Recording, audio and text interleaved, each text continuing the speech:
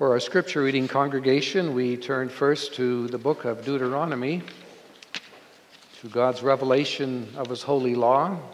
Familiar words from Deuteronomy chapter 6, and we read the first 6 verses.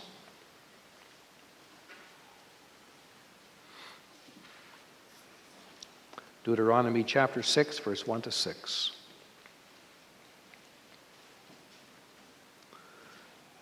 God's holy word to our hearts.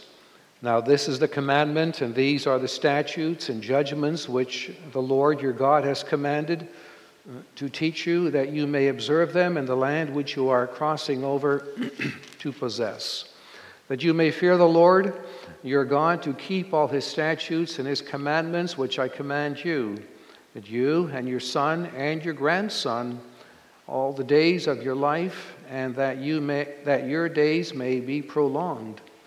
Therefore hear, O Israel, and be careful to observe it, that it may be well with you, and that you may multiply greatly, as the Lord God of your fathers has promised you, a land flowing with milk and honey. Hear, O Israel, the Lord our God, the Lord is one. You shall love the Lord your God with all your heart, with all your soul, and with all your strength. And these words which I command you today shall be in your heart. We'll stop there, and then we turn to Romans chapter 3, verses 9 to 20. Paul's letter to the Roman church, chapter 3, verse 9 to 20. Here the justice and righteousness of God is revealed to His people, and demonstrating that all need His grace, all are under sin, Jews and Gentiles alike. We read at verse 9, "What then? Are we better than they? Not at all. For we have previously charged both Jews and Greeks that they are all under sin. As it is written, there is none righteous, no, not one. There is none who understands. There is none who seeks after God. They've all turned aside.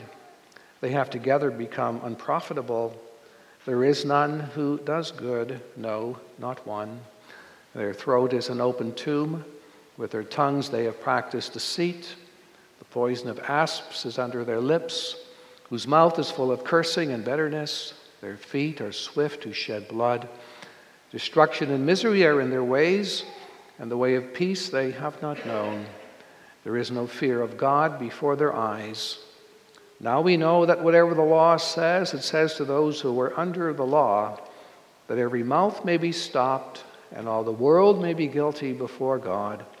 Therefore, by the deeds of the law, no flesh will be justified in His sight, for by the law is the knowledge of sin." And then just a few words from chapter 13 of Romans. Romans 13, verses 8 to 10. Echoing very clearly what we just read in Deuteronomy chapter 6. Paul writes, "Owe no one anything except to love one another, for he who loves one another has fulfilled the law. For the commandments, you shall not commit adultery, you shall not murder, you shall not steal, you shall not bear false witness, you shall not covet, and if there is any other commandment, all are summed up in this saying, namely, you shall love your neighbor as yourself. Love does no harm to a neighbor, therefore love is the fulfillment of the law." So far from reading of Holy Scripture. And then let us go to Lord's Day 2 as our text for the afternoon sermon. Lord's Day 2, introducing us to our sin and our misery, the knowledge of that. Having heard last week concerning Lord's Day 1, our only comfort in life and in death. The Catechism now brings us to that point of the knowledge of our sin. Lord's Day 2, from where do you know your sins and misery? From the law of God. What does God's law require of us? Christ teaches us this in a summary in Matthew 22. You shall love the Lord your God with all your heart, and with all your soul, and with all your mind. This is the great and the first commandment, and the second is like it. You shall love your neighbor as yourself. On these two commandments depend all the law and the prophets. Can you keep all this perfectly? No, I am inclined by nature to hate God and my neighbor. And thus we confess as well as Reformed believers.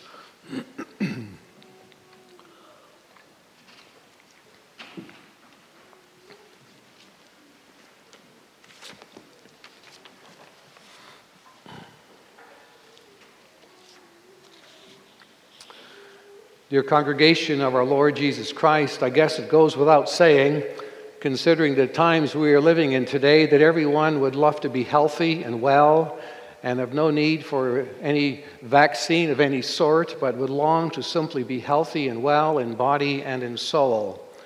It's a wonderful thing, isn't it, to be healthy, to be strong, to be physically fit, to be spiritually alive and well.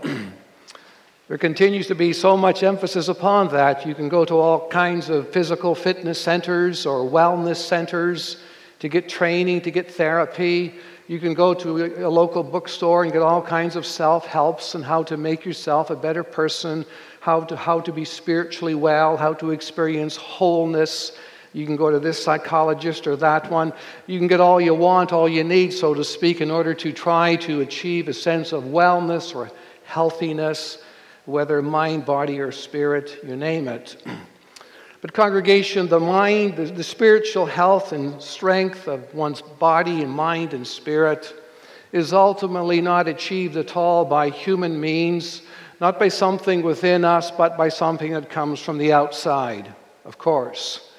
That which only can come from the Lord God who made heaven and earth, and who also then revealed himself to us in his holy word. He tells us what's good, what's healthy, what's well, and how that is to be attained and preserved.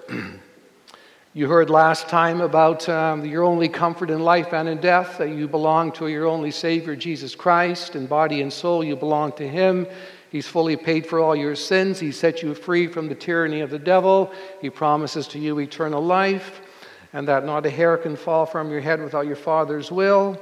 And he even makes you wholeheartedly willing to live for him. Well, how does that sound? Well, that speaks of wellness, doesn't it? Talk about wellness. It is well with my soul when you can make such a confession as Lord's Day 1. Then it is well with you. Now, God makes this reality also available to us by revealing to us, of course, this knowledge of himself and of Christ, and also the knowledge of our own selves, all from his holy word. And in his holy word, he does not tell us that it is well with us. No, he tells us the opposite, that it is not well with us at all. As a matter of fact, our spiritual health could not be worse. Paul, writing to the Romans, speaks about us all being under the law and all of us being under sin.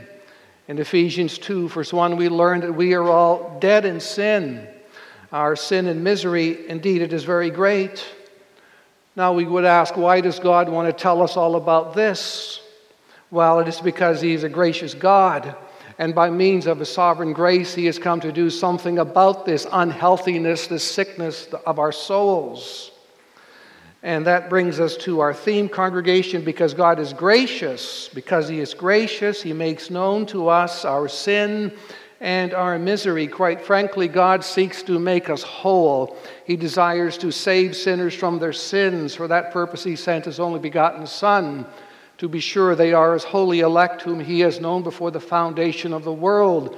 And yet to each of us goes the well-meant offer of the gospel that we should be saved from our sins, that we should be taken out of our misery. This is all part and parcel of God's very nature. He's a gracious God. And he begins to work this grace in us by means, first off, by means of his holy law. And as we read his holy law and come to know it, we realize immediately there's no wellness in us at all, but we are full of sin and misery. We cannot help but recognize that fact when we seriously listen to God's holy word and see how it impinges upon us, how it convicts us of what's wrong with us. And the purpose, of course, is that we would realize our desperate need for a spiritual cure, for a great physician who only God can provide for us, lest we perish in our sin unforgiven.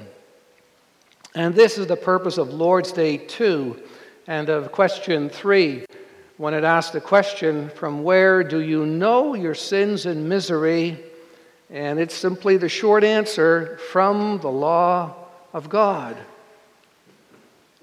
We might wonder, why in the world does God even want to bother with us? Well, He's a gracious God. He does not want us to simply stay where we are, mired in our sin, condemned to everlasting hell. He's full of grace, and He's determined to save broken, sinful creatures like me, like you, and to take us out of this misery. The question is a simple one. From where do you know your sin and misery? And the answer is equally short, from the law of God. Brothers and sisters, sin is the greatest misery that we could possibly have. Sin is the greatest misery. Sin is misery itself. It is miserable. It is misery. Sin is a total lack of wellness within our whole being. But it's more than that, of course. It's a moral corruption of our human nature that we receive from Adam. Sin is an offense to God. Sin is a violation of His holy will. Sin is disobedience, and we can go on and on and on and talk about what sin all amounts to. But in a nutshell, this is what it is. It's the breaking of God's will. It is the becoming full of misery. How do we know this? How can we be sure of this? Does your conscience simply tell you all of this? Well, I would say hardly so, because your conscience can put a pretty good spin on our evil thoughts and our evil actions and judge us to be pretty good people. Our conscience can do that.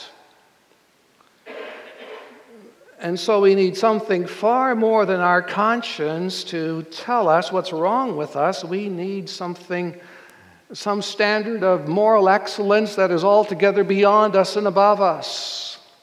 Something under which we must be in order to learn from it. And that, of course, is the law of the Lord. The law of God is our teacher concerning our sin. By it we come to know it. And of course, we hear about God's law just about everywhere in the Holy Scriptures. I've chosen a familiar passage, Deuteronomy chapter 6. And as you listen to this, the word law basically comes through every verse that I read. Moses writes, "Now this is the commandment, and these are the statutes and the judgments which the Lord your God has commanded to teach you." It's law, all the way through, right? "That you may observe them," that's keeping law, "that you may observe them in the land which you are crossing over to possess, that you may fear the Lord your God, that you may keep all His statutes and His commandments, which I command you, you and your son and your grandson, all the days of your life, and that your days may be prolonged." There already is a high point there, isn't it, after all this hearing about the law? The fact that Israel's days would already be prolonged in the land that they were going if they kept God's commandments shows how good that law really was. It was to enable them to have their days be prolonged and their numbers being multiplied. And so we see the goodness of God's commands. They teach us what is morally right and good and true. And if we keep those laws, we will suffer far less misery than if we don't keep those laws. Then it will not be well with us. And so the law of the Lord is good, congregation. Look what it goes on to say about itself in verse 3. "Therefore hear, O Israel, and be careful to observe it," the law, "that it may be well with you, and that you may multiply greatly, as the Lord God of your fathers has promised you, a land flowing with milk and honey. Here God speaks of personal wellness of our souls. It was well with Israel when they kept the laws of the Lord, and when they believed his promises, and when they obeyed his precepts. At the same time, the law of God would say, on the other hand, however, if you don't keep my commandments, if you don't practice my precepts, well, guess what? It's not going to be well with you. You will indeed become very miserable. And so this tells us one thing, congregation, that the law of the Lord is very, very good. It could not be improved upon by anybody or by any other teaching. It is good. It reveals the perfect moral order for the human race. For the law specifically tells us it will be well with us if we observe those commandments, and if we keep those precepts, and if we listen to those statutes, it will be well with us. And so the flip side has got to be true as well, that it will not be well with us. And what then would be the upshot? Well, it would show the opposite of that wellness. It would show our sinfulness, wouldn't it? It would show our miserableness. It would all be exposed and stated to be what it is: sin, disobedience, and so forth. And what Moses wrote in Deuteronomy chapter 6, we see so clearly echoed by the Apostle Paul. We see that the true Christian religion doesn't change one iota as we go from Old Testament to New. Paul says in verse 19 of Romans 3, now we know that whatever the law says, it says to those who are under the law, that every mouth may be stopped, and all the world may become guilty before God. Paul tells us we're all under the law. Isn't that how God spoke to the Israelites of old? They were to keep his commandments and observe his precepts. They were under that obligation, weren't they? Paul says here we are under the law. And what it says to those who are under it, that every mouth might be stopped and all the world might be guilty before God. We can't argue with this, can we? Paul says, let every mouth be stopped. Literally, it means let every mouth be shut up. The law tells us that when we break it, we become guilty before God. We can't change that assessment. It stands true forever because it's God's righteous judgment. We become guilty when we do not keep that law. And congregation, that particular personal guilt of all of us is part and parcel of the greatness of our misery. Feeling guilty is always a miserable thing to deal with, isn't it? You can't just shake it loose and pretend that guilt is not there. God says you're guilty, being under the law, having not kept it. You can't get out from under that. It's demonstrative of our misery. And then Paul goes on to say in the next verse 20, therefore by the deeds of the law, no flesh will be justified in his sight, for by the law is the knowledge of sin. And there you have it. That's exactly what question 3 is saying. Where do we know our sin from and misery? From the law of God. Paul says the knowledge of our sin comes from the law of God. Now again, why does God go through the trouble to explain these things to us, to make us know our sin and guilt? You know, people today don't like to talk about sin and guilt because then they think they'll be better off, they'll have a happier day. If they can avoid sin altogether and pretend misery's all gone, well, then they'll be happy, right? No, they'll be worse off than they ever were before. We've got to know about our sin and guilt and ever to be able to ever to get out from under it, to be saved from it. And so we see that God is a gracious God. When the law impacts us under God's goodness, that already is a mercy toward us. It's a very good thing that the law presses in upon us, makes us see our sin and our misery. And so don't ever think you can ignore the law of God or play loose with it and think we can kind of do without it and still kind of skate through life nice and easy and all will be well with me. No, nothing could be further from the truth. The law of the Lord is God's gracious instrument to uncover your sin in order to effect your salvation. Just like a doctor needs a diagnostic tool to determine what your condition is, what type of disease you might have, so the Lord's diagnostic tool is none other than His holy law to diagnose our condition and to make us ready for the cure, the remedy, the salvation that we so desperately need. And so, congregation, I pray that you love the Lord because of His holy law that He's given to you. Yes, we love the Lord because of Jesus Christ whom He has sent. Amen. We love the Lord because of the Holy Spirit whom He has sent into our lives. Amen to that too. Love the Lord because of His beautiful, holy, wonderful law that He also sends into our hearts as we hear it from His holy word, as you hear it from the mouth of the preacher.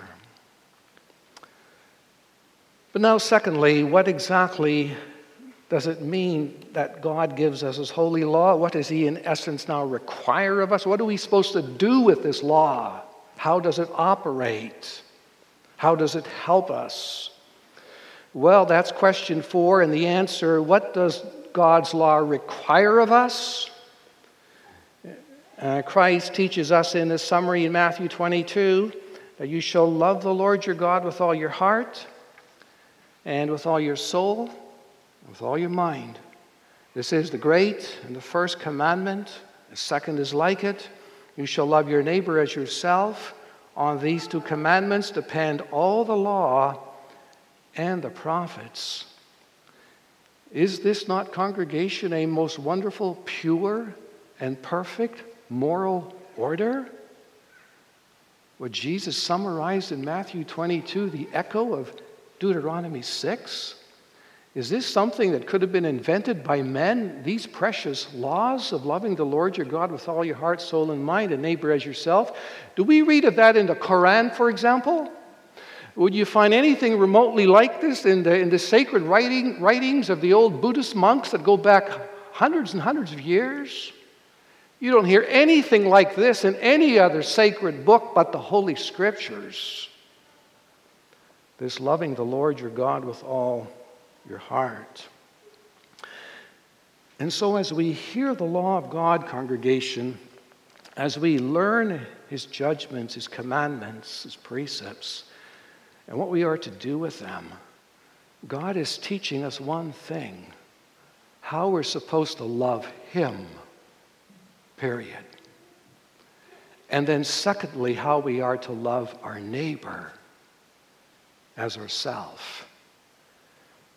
And that's, of course, the conclusion Moses comes to in Deuteronomy chapter 6, after in the first 3 verses setting forth the presence of the law in the life of Israel.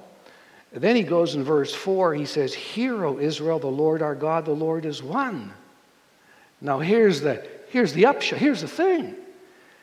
You shall love the Lord your God with all your heart, with all your soul, with all your strength. And these words which I command you today shall be in your heart. That's what God wants from us, our hearts. That's where all law-keeping begins, in our hearts. If it doesn't start there, it's nothing but hypocrisy. It must begin in the heart. God made man for this vital purpose, that we would love our Creator. Of course that we would know Him. Of course that we would obey Him. but foremost that we would love the Lord our God with all our heart, our soul, our mind, and strength. And if that is the case for God, is it not exactly the same for our fellow man? If we are to love our Creator, ought we not to love everything our Creator has made, in particular our fellow man? If we love our Creator, ought we not to love everything that He has done, everything that He is doing, everything that He promises to us in His Word, everything that He has accomplished? Ought we not to love all of that too? Of course, of course. These things all just logically fit together. And so we see that the whole moral order for the universe can be summed up in one word, the word love. That's how we have God defined in 1 John 4, verse 8. God is love. And so, congregation, love the creature, love everything that He has made. Love Him simply for who He is. Even before we think about what He has done, love Him because He is the God of heaven and earth. And that, of course, is what Jesus is getting at when He summarizes the law of the Lord for us. And it's quoted here in question 4. Christ teaches us this in a summary when we're talking about what does His law require. You shall love the Lord your God with all your heart, with all your soul, with all your mind. This is the first, the great commandment. And there's a second like it. It's like attachment number 1 to it. You shall love your neighbor as yourself. On these 2 commandments depend all the law and the prophets. And Jesus, of course, did not simply pull this out of thin air. He's quoting what Moses said in Deuteronomy 6, verse 5. You shall love the Lord your God with all your heart, with all your soul, and with all your strength. And throughout those Old Testament scriptures, there's always the command that stands right beside it, that Israel was always to love their neighbor as themselves. We'll read of that, for example, in Leviticus 19, verse 8. And guess what? Paul reinforces the very same thing in Romans chapter 13, verse 8. He says, owe no man anything except to love one another. For he who loves another has fulfilled the law. And then he lists some of those laws, second table of the law. For the commandments, you shall not commit adultery, you shall not murder, you shall not steal, you shall not bear false witness, you shall not covet. And if there's any other commandment, all are summed up in this saying, namely, you shall love your neighbor as yourself. Love does no harm to a neighbor, therefore love is the fulfillment of the law. Could any of us argue with that high moral, noble standard that God has given to the human race? To love every man, woman, and child, to love your neighbor as yourself? Can't we recognize the purity, the goodness, the wisdom, the wholeness of these beautiful commandments? To love our neighbor as ourselves, to love one another, and see how this love comes to expression in all sorts of ways and in all human relationships. When Paul reiterates, you shall not commit adultery, you shall not murder, you shall not steal, you shall not bear false witness, you shall not covet. And if there's any other law, it's in the same category, isn't it? Can you imagine how beautiful life would be? Can you imagine how much in harmony with one another mankind would be? How much peace, how much lack of misery there would be in the human race if nobody committed adultery, if nobody wanted to murder anybody in his heart even. Can you imagine if nobody ever stole a thing? You wouldn't need locks on anything. You wouldn't need a security code for anything. Can you imagine if nobody bore false witness? In this day and age when we are inundated with lies and half-truths and misinformation from the people we ought to be able to trust so completely. And how do we know who's speaking the truth? Can you imagine if nobody would bear false witness? And if nobody would covet what does not belong to him? Talk about a moral purity. That sounds like heaven to me almost. See the goodness of God's holy law here brought to our hearts, congregation, when we really stop to think about the sum and the substance of that law and what it amounts to, and that this all has been designed by God for the good of humanity. And so when we don't love God with all our hearts, and if we don't care to love our neighbor according to these precepts, what do we see? Then we see what's wrong with us, right? Then we see why there is so much misery in the world. Because we haven't kept the law. We haven't loved God. There's been a gross absence of love. And if love is absent, what's there instead? Hatred. Hatred. The absence of love means the presence of hatred. So what is wrong with us? We do not love God as we ought. We don't love our parents as we should. We don't love our brothers and sisters as we expect them to love us. We don't love the elders of the church like we ought to. Ministers don't love their congregations as they should. We don't love our neighbor with all our soul and heart and strength.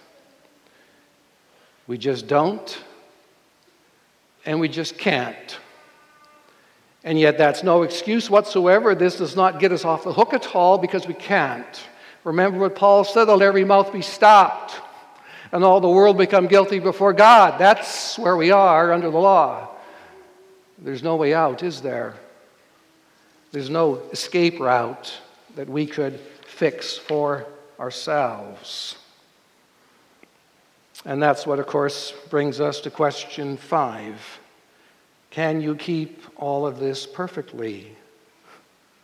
Short answer, no.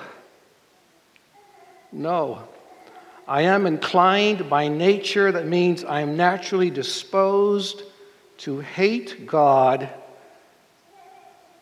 and my neighbor. I'm glad the Bible says this. If this would only come from me, you probably wouldn't believe me, but this is what God teaches us in His holy word. Can we love God perfectly? No, we can't. Why? Because we're simply inclined by nature.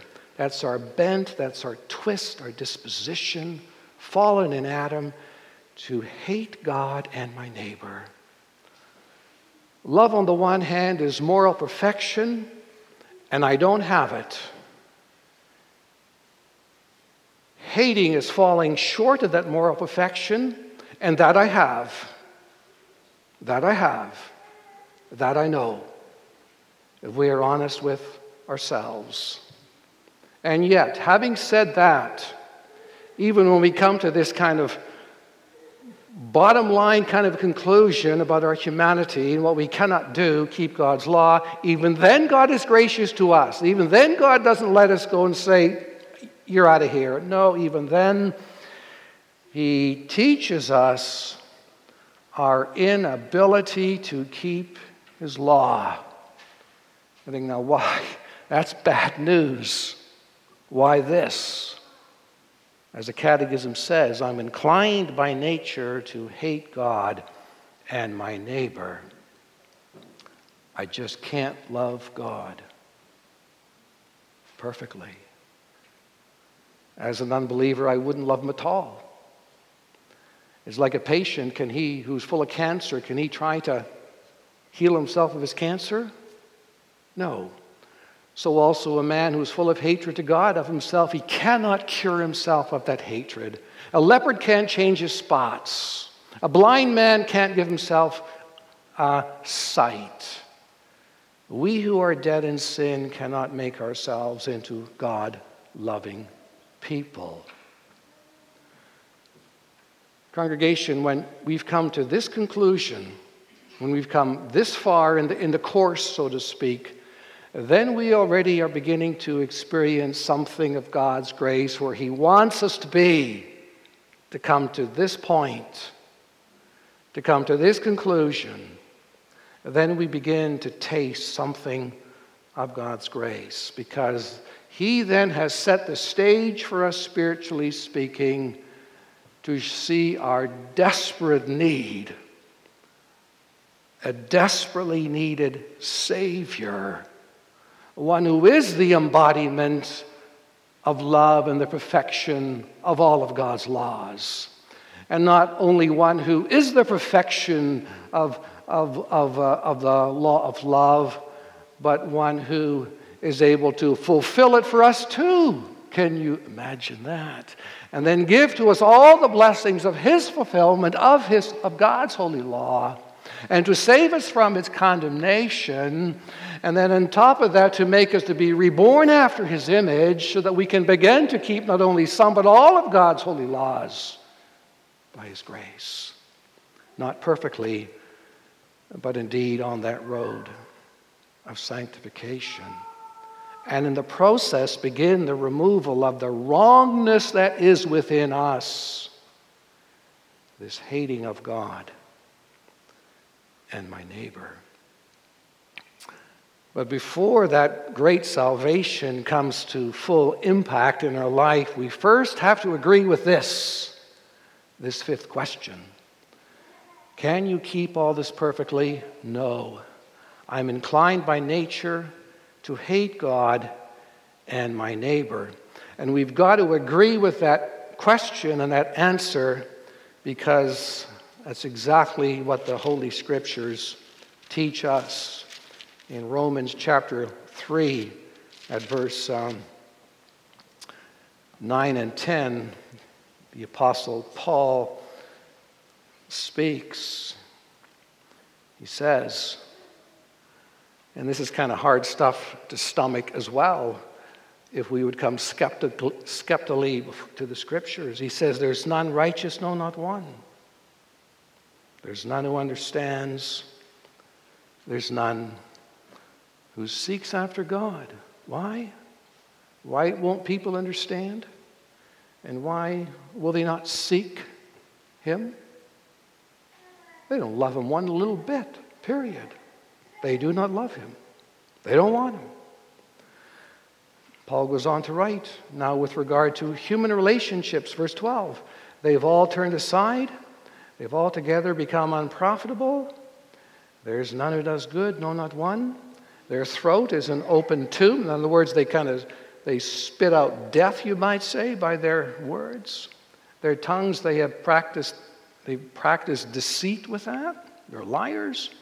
The poison of asps or snakes is under their lips, whose mouth is full of cursing and bitterness. Their feet are swift to shed blood. I'll stop there. That describes human relationships. Why are these human relationships the way they are? Because man does not love his neighbor either. Plain and simple. He don't love God. He don't love the neighbor. Here's the consequences. And what are those consequences? Look at verse 16. He says, destruction and misery are in their ways. Misery. It's in their way. It's what they cultivate. It's the track record that goes behind them. Destruction and misery are in their ways, in the way of peace. They have not known. There is no fear of God before their eyes. Well, there you have it. There's no fear of God. They couldn't care less about who God is, what God said, what God commands. No fear of God because, of course, they don't love God one iota. And so they couldn't care less about their neighbor, what they do to him, how much they might hurt him, how much they might harm him, how much they might abuse him, deceive him, do what they want to him. That shows the catechism is right? I'm inclined by nature to hate God and my neighbor. The Bible here shows the consequences, the reality of that question and answer. And so, congregation, we see where God is getting at, right? With his holy law. And we see what the catechism writers are now getting at when they bring us this far. And this is part and parcel of the Lord bringing before you the spiritual diagnosis of yourself, your spiritual condition. And he's going through all this work and effort and trouble because he's a gracious God. He does not want to leave you where you are, stuck and condemned and filthy in your sin. But he's come here to show you the way out of the greatness of your sin, the greatness of our misery, because he alone can alleviate it. He's the one who can make you whole. He is the one who enables us to be reborn of the Spirit of God, to begin to look like, guess who? Jesus Christ himself. For that purpose he died. And so by means of his holy law, he is preparing you for the fullness of his grace manifested in Jesus of Nazareth, that only Savior from heaven, given among men, by whom we must be saved. Acts 4:12 tells us. This morning I spoke about the angel saying to the women that they must believe. Well, this is the only name under heaven by which we must be saved. He comes at God's command to save sinners from their sins. Oh, how much you need the Lord Jesus Christ.